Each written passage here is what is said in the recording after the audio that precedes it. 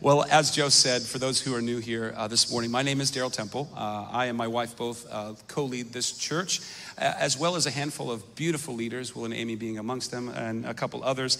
And we welcome you today to our service.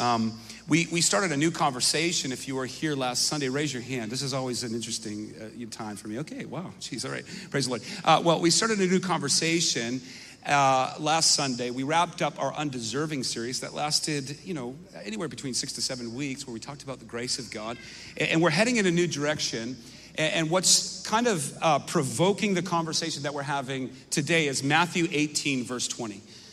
If you're familiar with the text, this is Jesus' words. It's a promise that he makes in the Gospel of Matthew to be amongst or in the settings like we are in today, meaning that, well, let's read the text. It's up here, I'm sure, on the screen. Matthew 18:20. It says, "For where 2 or 3 are gathered," you may have heard me say this text many times on Sunday or any given time that we gather.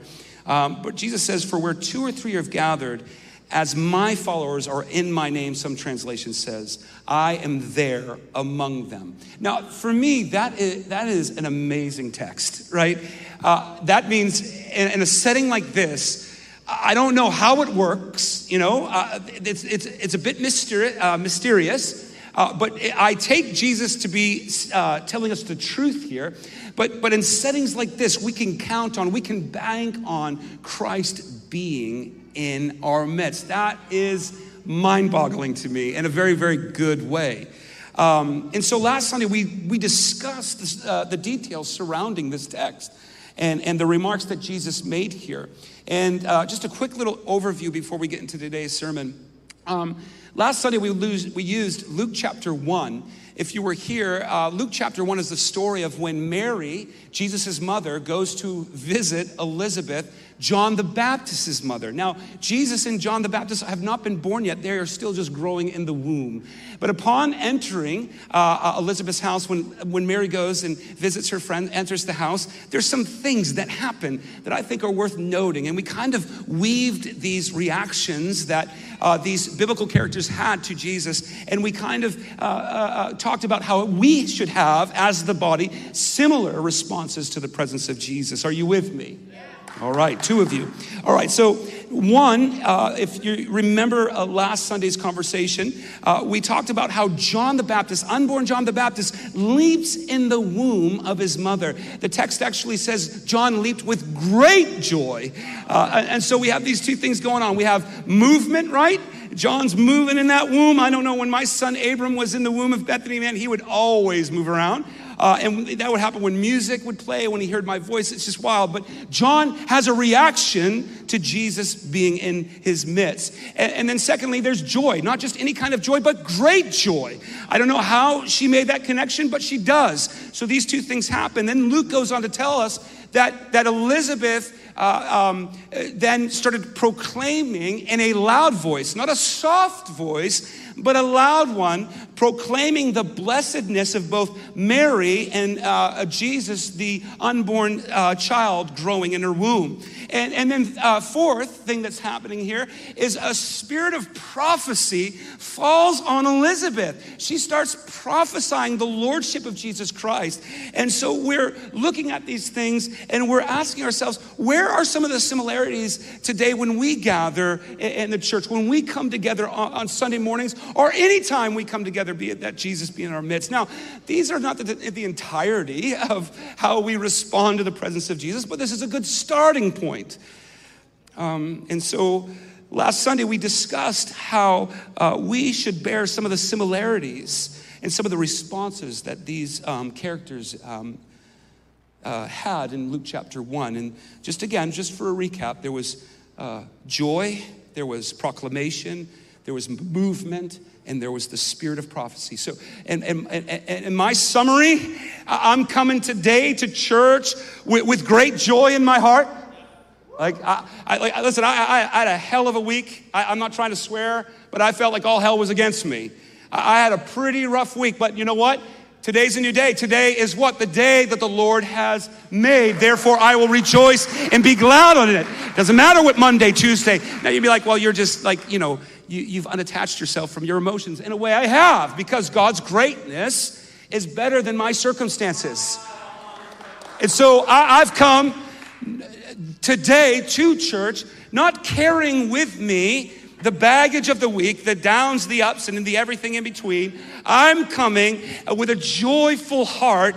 And you're going to hear it today in the sermon. You probably were wondering why I would sing so loud sometimes. I've had the privilege for the last couple of months to double dip. I've been leading worship and yelling at you guys here at the pulpit.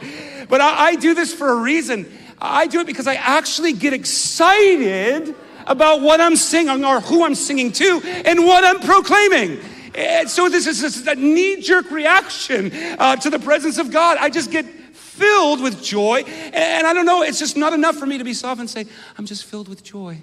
And I'm so glad that God is in our midst. No, I get excited about this, and that is heard in my vocals. And so there's loud proclamation. There's movement. You may ask why some people would, take it upon themselves. And I wish there was so much more of us that would do this, but that would actually move and dance and throw their limbs and kind of look foolish. But this is a natural response to the presence and the goodness of Jesus. And so there's movement, and of course there's prophecy, which is always good to have. It's the testimony of Jesus. We need to be a prophetic community. So I love these reactions. And today I want to talk about how they fit perfectly with the way the scriptures instructs or teaches us how to worship the Lord as well. They just fit so nicely. So, for example, if you go with me, and you will because it will be up here on the overhead, Psalms 100, verses 1 through 5. And let's see if we can see some of these things, these responses and reactions emerge in Psalms 100 or come out and be seen. It says this, shout. We're already off to a good start. Shout with joy. Oh, we're not even in the text yet. We already have 2 right of the 4. Shout with joy to the Lord, all the earth. And there's an exclamation point there. So I could probably put a little bit more gusto on it if I wanted to. But it goes on to say, worship the Lord, what? With gladness. Come before him singing with joy. There it is again. Acknowledge that the Lord is God and that he has made us and that we are his. We are his people, the sheep of his pasture. Enter his gates with thanksgiving. Go into his courts with praise. Give thanks. In case you didn't already know that the psalmist wants you to be thankful and express that thanks, he says it again. Give thanks to him being God, and praise his name. For the Lord is what? Good. And his unfailing love continues forever and ever. And his faithfulness continues to each generation. Now, I don't know about you, but that's some reason to give praise. I'm so grateful that God's goodness has followed me, and it's following my son, and it's going to follow his son. I'm so grateful for this generational faithfulness that God expresses. So, in my estimation, the psalmist instructs us to worship the Lord with shouting. Therefore, if I get a little loud, I'm just worshiping God. He also instructs us to be joyful, to have gladness, to give thanksgiving. And just in case you missed it, yes, there is movement involved. The word enter in the Hebrew means to make an aggressive movement towards something or someone. Not just any kind of movement, an aggressive movement.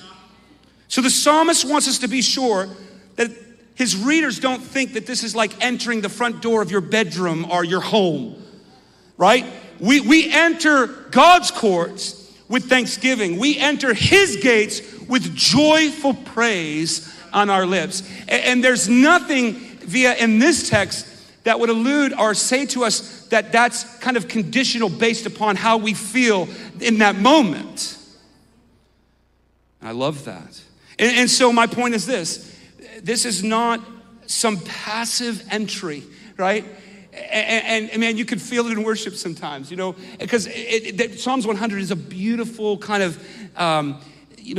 it's a beautiful chapter that kind of expresses or explains, I think, worship so well, like what it is, what's going on, what we don't see, you know. I think Psalms 100 kind of brings out what we don't see, like entering the courts of God's gates with praise. Like that's the way I visualize, I guess if you would, when I step up to start sing. I'm coming in with a certain kind of heart posture. I'm coming in with a certain kind of mindset. I'm not just trying to be dialed back. I'm aggressively, with joy and praise of my lips, entering the courts of God. So this is not some passive entry. This is a celebratory moment in the life of a believer in his expression or her expression of worship. And so I'm moving really fast, but what's the reason? That's what I want to ask. What's the reason for this happy, heartfelt worship? I just call it that, right? Because this chapter is happy. It's filled with joy and gladness. What is driving that? What is fueling that? What is producing that joyful moment of worship in the psalmist here? Well, I think the answer is actually in the chapter. I think it's an earnest inquiry into who God is and what God has done. This is the reason for this happy, heartfelt worship. Now, if you read the text with me, then I think it's verse 3, says acknowledge, or other translations say know. So either acknowledge or know what? That the Lord is God. That I imagine he's saying that there is no other God. The Lord Yahweh is God. Acknowledge that. Because it's gonna fuel, it's going to be the reason that drives your intense delivery of excessive praise and worship. So you gotta know that the Lord is God. And then we're gonna get to this because we're gonna see other biblical figures that I think have some kind of, I don't want to get ahead of myself, but they have some kind of mindset.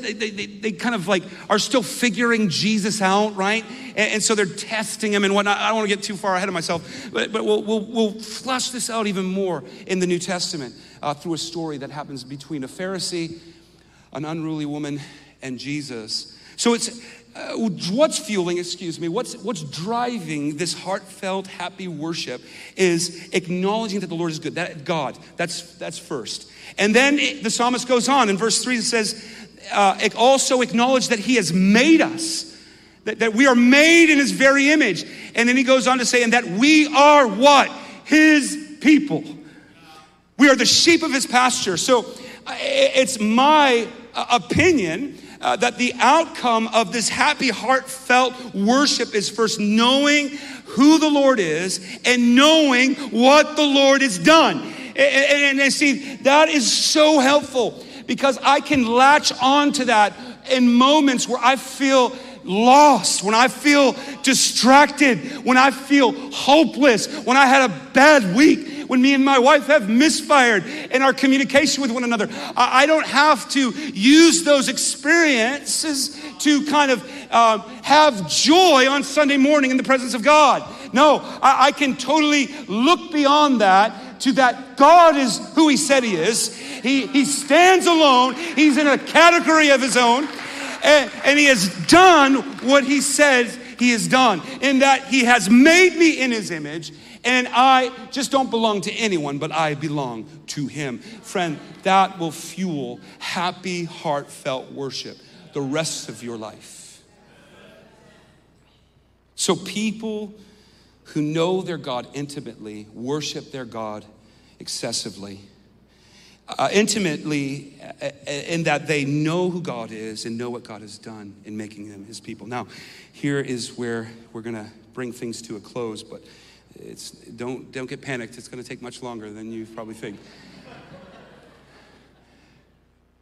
Turn with me to Luke chapter 7. Again, this is a story. Now, again, we're looking at how this plays out in a New Testament story. Like, how does my knowledge of who God is fuel or drive or cause me to want to be happy and express heartfelt worship to God? That's what we're looking at. And then how does my lack of knowing God intimately, how does that affect my worship as well? And that's what we're going after in this story. So there are so many things that we can teach when it regards to the story here, but that's what we're looking at today.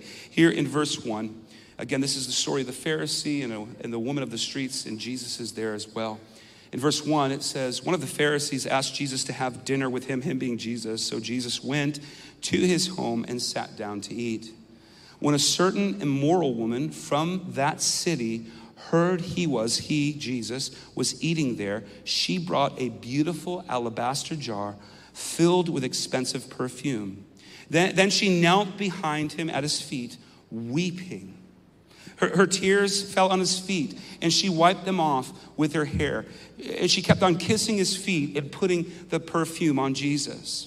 When the Pharisee who had invited him, Jesus, saw this, he said to himself, if this man were really a prophet, he would know what kind of woman is touching him. She is a sinner. Then Jesus answered his thoughts. I love that.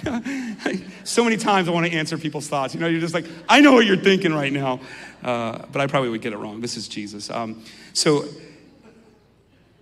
he says, Simon, he said to the Pharisee, I have something to say to you. Go ahead. Teacher. Sorry, I just lost my place. Daryl, come on. Teacher, go ahead, teacher, Simon replied. Then Jesus told him this story. A man loaned money to two people, 500 pieces of silver to one and 50 pieces to another. But neither of them could repay him. So he kindly forgave them both, canceling their debts. Who do you suppose loved him more after that? And Simon answered, I suppose the one from whom he canceled the larger debt. That's right, Jesus said. Then he turned to the woman and said to Simon, look at this woman kneeling here. When I entered your home, you didn't offer me water or wash the dust from my feet. But she has washed them with her tears and wiped them with her hair. You didn't greet me with a kiss. But from the time I first came in, she has not stopped kissing my feet. You neglected the courtesy of olive oil and anoint my head. But she has not stopped anointing my feet with this rare perfume. I tell you, her sins, and they are many, have been forgiven. So she has shown me much love, but a person who is forgiven little shows only little love. Then Jesus said to the woman, your sins are forgiven. The man asked at the table, the men at the table said amongst themselves, who is this man that he goes around forgiving sins? That's a lot of passages, or a lot of scriptures, but let's zero in on where we're getting to, the heart of what we're trying to suss out here. So the Pharisee, Simon, he invites Jesus over for dinner, right?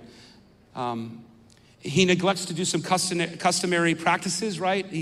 That would have ordinarily been done for people who came over for dinner, right? And Jesus notes this neglect, this kind of oversight, for whatever reason. I imagine it's probably not an oversight. It was probably intentional. I think Simon is still trying to figure out Jesus. He's not yet pinpointed him. And I think that's clear in the text when the woman has such this unordinary response to Jesus. He's like, hey, Simon's saying in his thoughts, he's like, if this man was really a prophet, right? Like, what? If this man was a prophet, anyone who knows anything about Jesus knows that he is a prophet and so much more. And so it seems like Simon's still just a bit confused, a bit unsure about Jesus.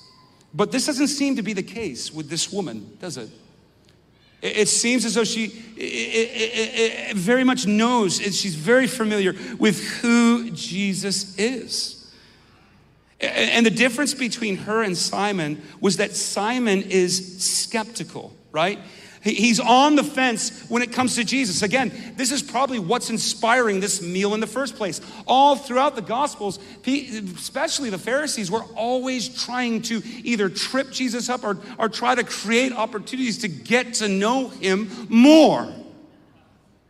And I'm sure if Jesus just followed suit and didn't do anything out of the ordinary as this kind of expression of this woman's worship was, then everything would have been fine. And maybe Simon would have had a little bit more a buy-in when it came to who Jesus is. But Jesus lets the whole room down by letting this woman of the streets, this prostitute, wash his feet with her tears and anoint him with oil and wipe his feet with her hair. The whole place comes undone. And I'm sure Simon's thoughts of Jesus, as expressed here in the text, are some of his skepticism is starting to be legitimate to him. You know, like he's like, I told you this guy's not legitimate. Look, he's letting a prostitute do this to him. And then, of course, you have the men also sitting around the table saying, who is this guy who forgives the sins of people? I mean, this is Jesus. Not only does he have the power to forgive, he gave his very life so that people, God's people, could be forgiven. And so I feel you see Psalms 100, at least verse 3, come to life in this text, where you have a woman of bad reputation acting accordingly to the presence of Jesus. I don't know what my reaction would have been had I seen it. It probably would be much like Simon's, probably some of the religious guys around the table. What is this guy doing? But yet, what her response to Jesus' presence is so natural, yet it's so uncomfortable, isn't it? I mean, it is just probably, you can feel the tension. You probably cut through it, in that place.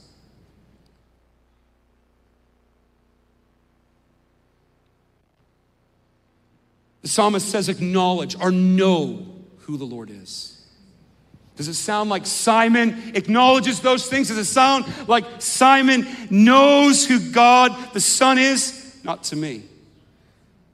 But some prostitute, some unruly woman of the street, who even knows how she got to the house, who even knows how she got to that dinner, starts to do the most natural, the most loving, the most worshipful response to the presence of Jesus.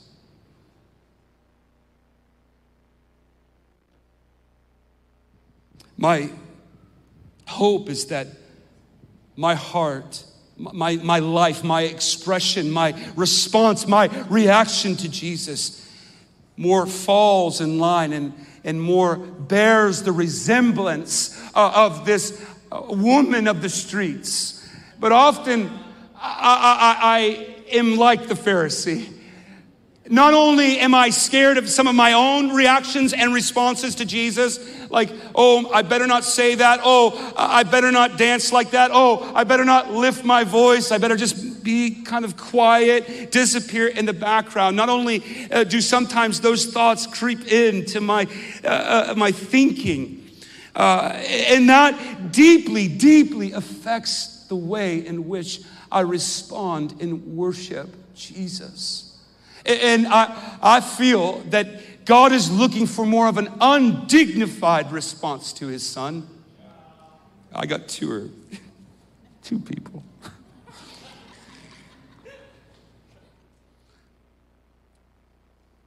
A more undignified response that actually warrants, that actually signifies, that actually is equal to his greatness. See, this woman, and this is what the church doesn't get. We forget because we become so familiar with our own sin. And we become so familiar with the story of God's grace and forgiveness that it no longer bears any weight on our hearts. It's like, oh, like much like this woman, I've been forgiven so much. And clearly, there's, I don't think, no degrees or levels of like who sinned greater, although some in this teaching that Jesus, or this story that Jesus gives here in Luke chapter 7. You would think that there were differences, but I don't believe that there are. And my point is this, is that most likely, even though Simon may have thought his sins weren't many, they probably were. And he probably, as well as those other dignified people at the table,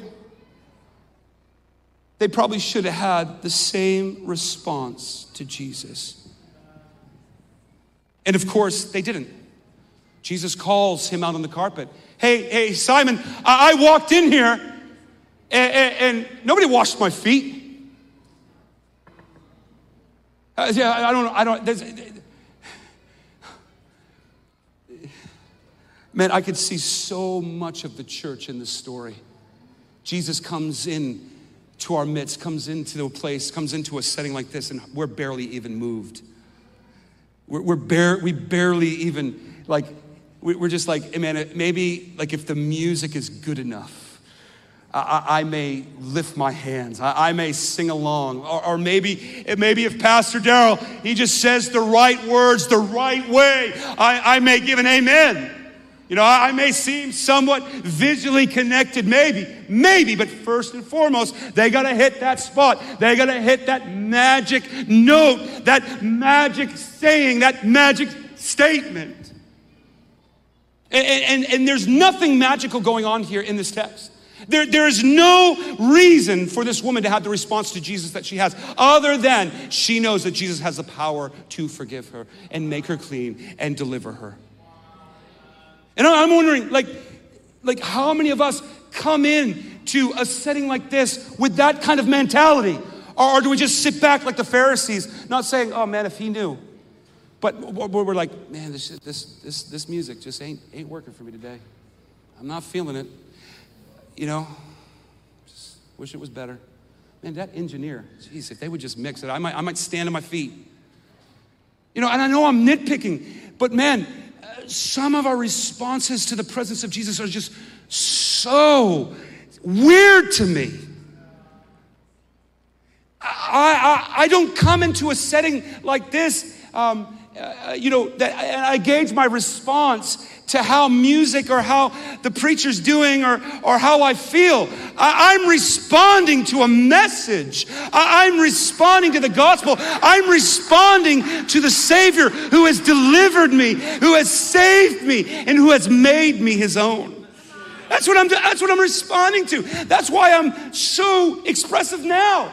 Because I literally, as I speak to you, my own testimony is ringing in my head of how God has saved me, how he's delivered me, and I'm just getting pumped. And I pray, I long for a time when our expression looks somewhat like this woman's expression, where our response is not based upon what we feel or if it's going all right in various aspects of the church and if people are doing the ministry right or not right, but our response is simply to the goodness and the faithfulness and the forgiveness of God. And see, that's and why do I harp on this so much? Because here in the West, we need little, what would you call them? We need things. We need lights. No, seriously. I mean, we didn't have the light bars up for like one Sunday and like 5 people came to me. I mean, come on. Right? I mean, but we need these things because, well, after all, this is America. This is what the church looks like. Really? I imagine sometimes what Jesus' response would be if he walked in the doors of this church right now. I imagine. I'm not mad. I sometimes wonder, would he really care all that much about lights? Most likely not. Or for example, some Sundays ago where the sound decided to go out on us. 10 people. Oh man, you guys got to get it together. Really, that was one of the best Sunday mornings I have ever had for a long time in this church. I was so grateful.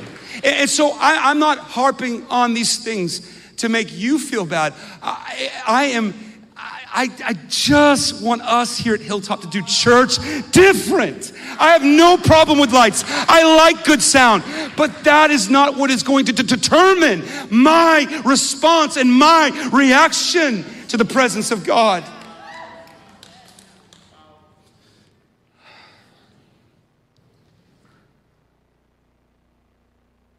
So, in conclusion, the only thing, friend, that is going to fuel our worship is a knowing who God is, what God has done. That is the only thing, because there might be a time when all these nice little pieces of equipment and technology that we use may be stripped away. I don't know, but of course it was that one Sunday when the sound went out. God just did away with it.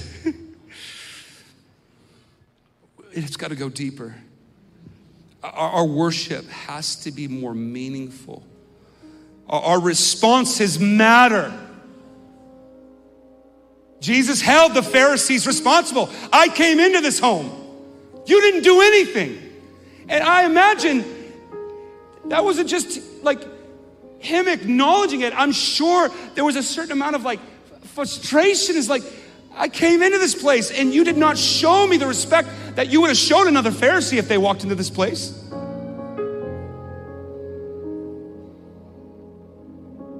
But this woman who we don't even know how she's gotten here. This woman of reputation, bad reputation, walks in and just pours perfume all over Jesus. What a weird thing. Starts crying. I mean, she's in the presence of all these religious people, probably like you, show no emotion about anything. And they're probably just like judging, things are going off in their brain. And she just doesn't care. I want to be like this woman who doesn't care. I want to be like this woman. I want our church's worship to look like this woman's worship. Not necessarily that we'll be crying and all these things, but that our hearts are so moved by the love of God. It is just hard to sit in a seat. It's hard to worship like this or like this or like this. I want our hearts to be moved by Jesus. That we just can't help it. We just can't help it. His presence warrants something of a more meaningful response.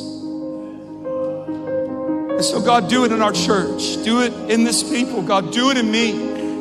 We want to be like this woman. We want to be undignified, God. We want to be gripped with just knowing how much we've been forgiven, how much we're loved. That even though our sins may be many, many people have come into this place knowing that their sins are great. Father, right now I pray in the name of Jesus that you would meet those many sins with your grace and your loving kindness. Meet them, God. Meet them. And as a result, God, let our worship become more meaningful. Let it become more undignified. Let it be less about the lights and the good sound and the different things that we need, God. Let it be more about the presence of God, the forgiveness of Jesus, the grace of God, the love that he has, God. Let it be about those things. Oh, Father, I pray.